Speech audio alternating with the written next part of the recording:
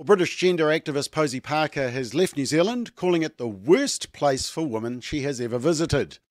Kelly Jane Keane Minshall is her real name, but also known as Posie Parker, left her rally at Albert Park in Auckland on Saturday without having even the chance to speak, after being overwhelmed by thousands of heckling counter-protesters who broke the barriers, doused her with tomato juice, and then the mob hounding the event out of a public space. It was a sad day for free speech, and it was an atrocious day for women who simply want to stand up for their rights. Now, here's a few video clips from the event. You can see the counter-protesters breaking through the virtually non-existent security barriers and very little police presence. Lots of noise. Posie Parker on the stage and immediately getting assaulted and doused with that juice on stage. And then, of course, the counter-protesters engulfing her, and she's actually right in the middle of this melee, and they're trying to protect her and trying to get her out of there. And you can see just the aggression that is going on, trying to protect her. There she is, as they try to escort her safely out. And then there was some mainstream news coverage. And once again, a huge amount of aggression, just simply would not let her speak. And today we talked to free speech advocate and supporter of Speak Up for Women, Annie O'Brien, who was at the event at Albert Park.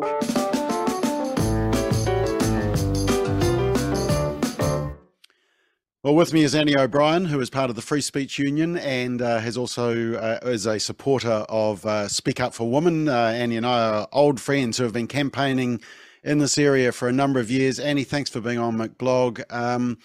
Look, to be honest, after the weekend, I just want to give you a big hug and say sorry on behalf of most New Zealanders. You were at the protest. Just relive that day, as painful as it is. Just what happened?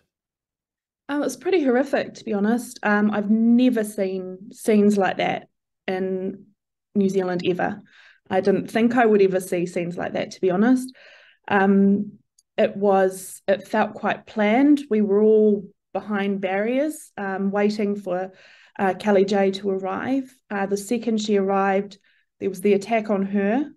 And then as she was cleaning up, there was a simultaneous pushing from all sides from the protesters, where they just dismantled the barricades and threw them aside and just came at us. Seeing such rabid, angry people coming for you is something that I won't forget. There's some videos going around. You can see that, these, smiling young people with rainbow flags, they were nowhere to be seen at the front lines.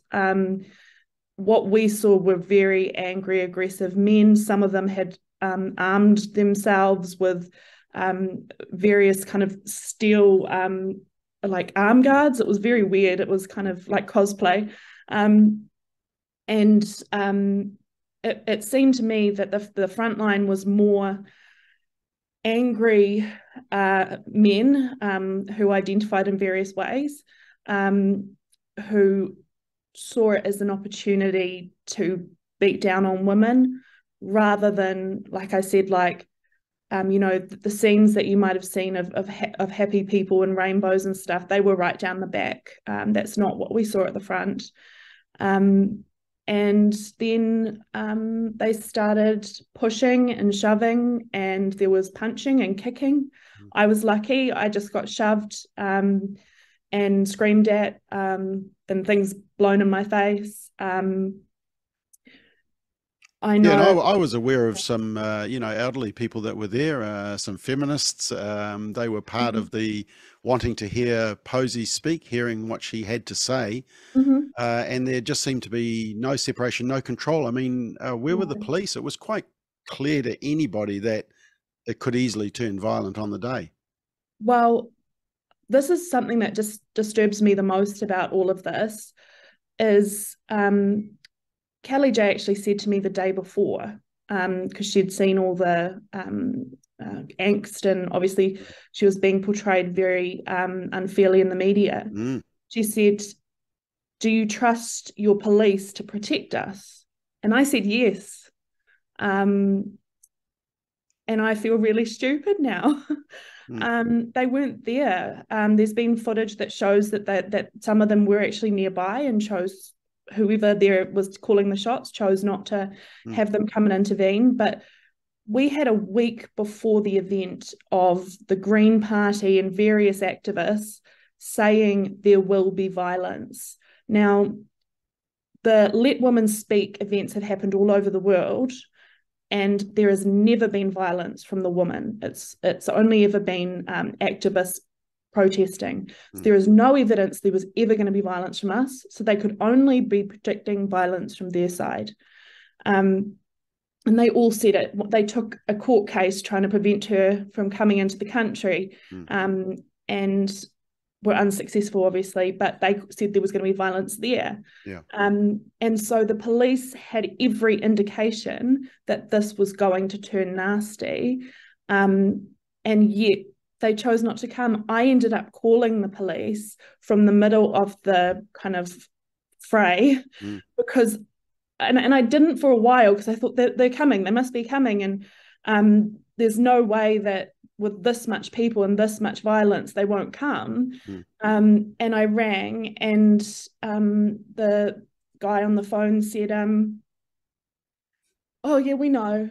And I said, there's a woman trapped in the rotunda, and she's only got like 2 security guards in there trying to protect her, and they are trying to get to her. Like, what do you think they're going to do when they reach her?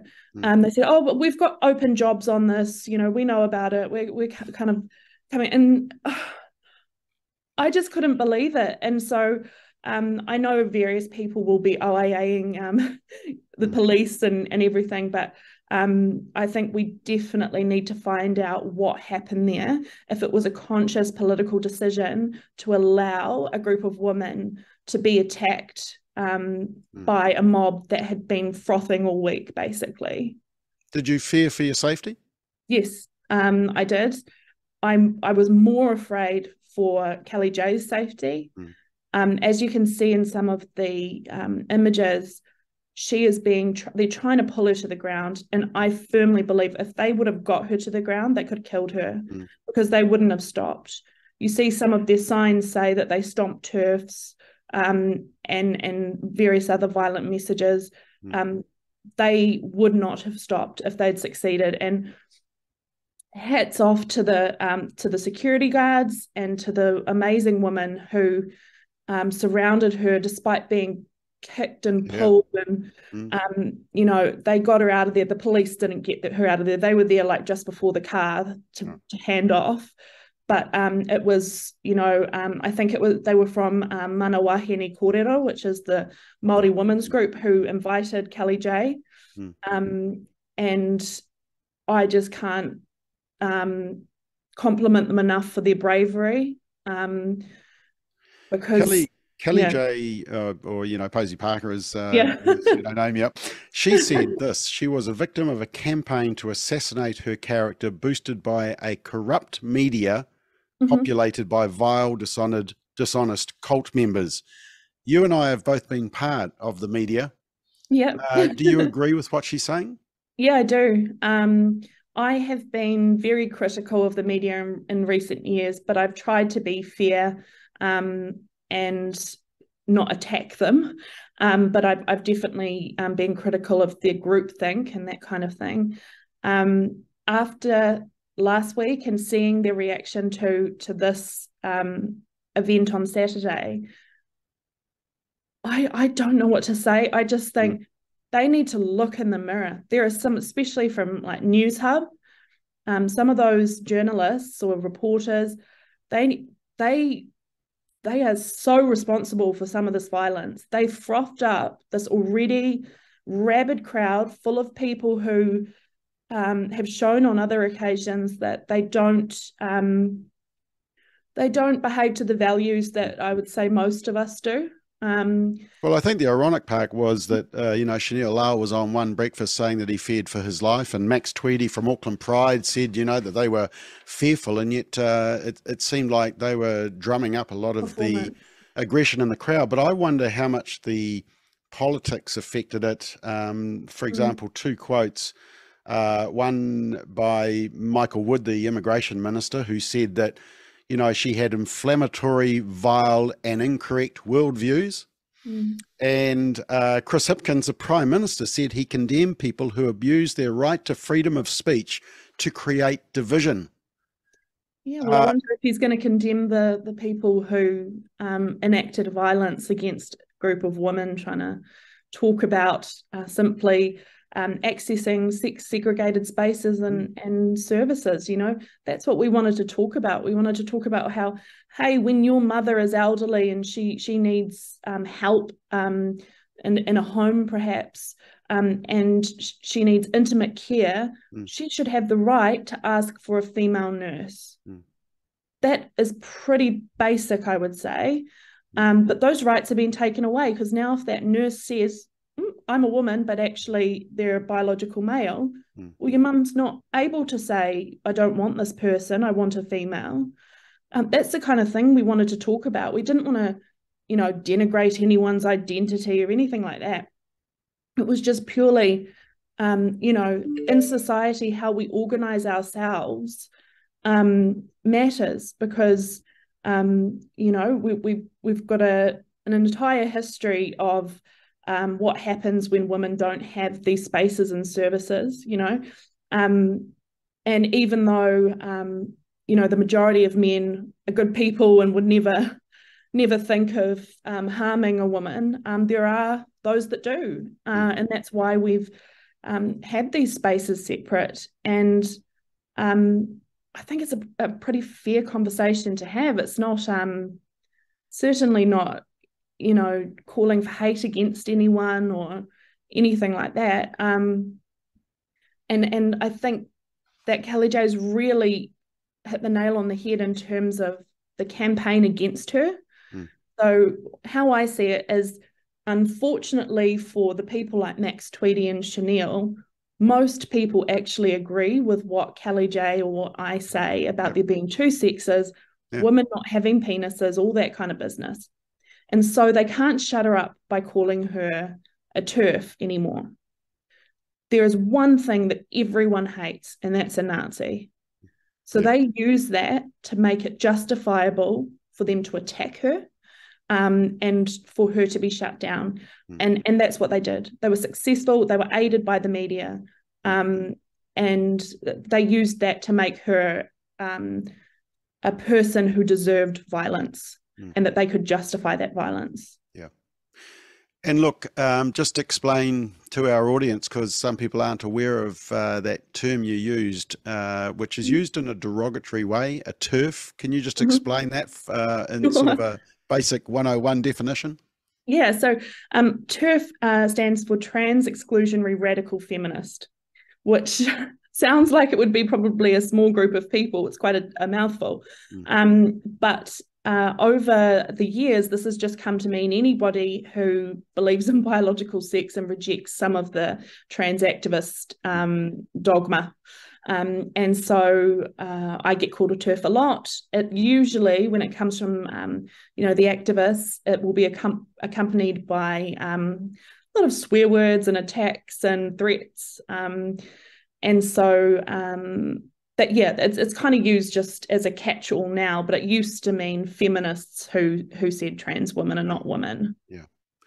So just finally, what does this mean for two things? And the first one is, what does it mean for feminism? Because I actually wonder if, as a result of the weekend, it might have been the tipping point to realize that the group that is calling themselves the victims are not actually the victims. They've got huge media backing. They are actually very aggressive and want to force their ideology on everybody. And I wonder whether actually it was an eye-opener. But from your perspective, what impact will this have for feminism? It's made a division that was already there even greater. I wouldn't consider the women who support that movement feminists, but they wouldn't consider me feminist because I don't support trans women being women. So there's that division anyway. I think what needs to happen now, and I'm hopeful, given the messages I've received since Saturday, is that this needs to stop being a feminist issue. This needs to be an issue for society, who, for those who want to live in a harmonious and tolerant society. We need to stand up to this, because basically this anti-social group is attacking multiple groups. They're going after women, as we saw on Saturday, but I know as well, obviously, with your Christian background, they're going after religious people as well, going after anyone who doesn't toe the line. We need to kind of come together for all of our differences and go, we agree in a healthy society. We agree in a society that doesn't let mob rule dictate who gets to speak, who gets to listen. We're going to stand up to this. Yeah. And I was really pleased to see I got a lot of messages from men after Saturday saying, I didn't realize how bad this was. I'm really worried now for my wife, for my daughters, for my mother, Yep. And they said, like, look, what do we do? And I think we need to regroup a bit and figure that out. Yeah. Yeah. And I think that's why, I'm stoked with our alliance in terms of, we may disagree on a number of issues, but we agree to come together on the issues that we're, strong together on. And this is one of them. Annie, just one final issue. What impact is this for free speech? Because I think some groups might think twice about whether they want to speak up. This is a really, really sad day for free speech in New Zealand. I was happy to show up on Saturday and have a protest there. That's their free speech rights. I thought it would be noisy, and it was. And when I got there, I was quite happy. I could see there was barricades there. They were shouting over there. We were waiting to listen. Absolutely fine. But what happened was the thugs' veto won out. And that means that violence was used to silence Kelly J, but also silence the group of us there. And what that indicated was that in New Zealand now, if you are the angriest, scariest, loudest protesters, you decide who gets to speak and listen in this country. And so I asked the Free Speech Union email list, I asked them, do we need to send a list of approved groups and topics to the activists, because they're in charge now, clearly? Do they just sign off and then we know we're okay, we're not going to be attacked? That's not good enough. Free speech is about the freedom to speak, the freedom to listen, and use words and dialogue to disagree in productive ways. Violence is never the answer. And what worries me is not that violence happened on Saturday, it's that our politicians and our media have celebrated it.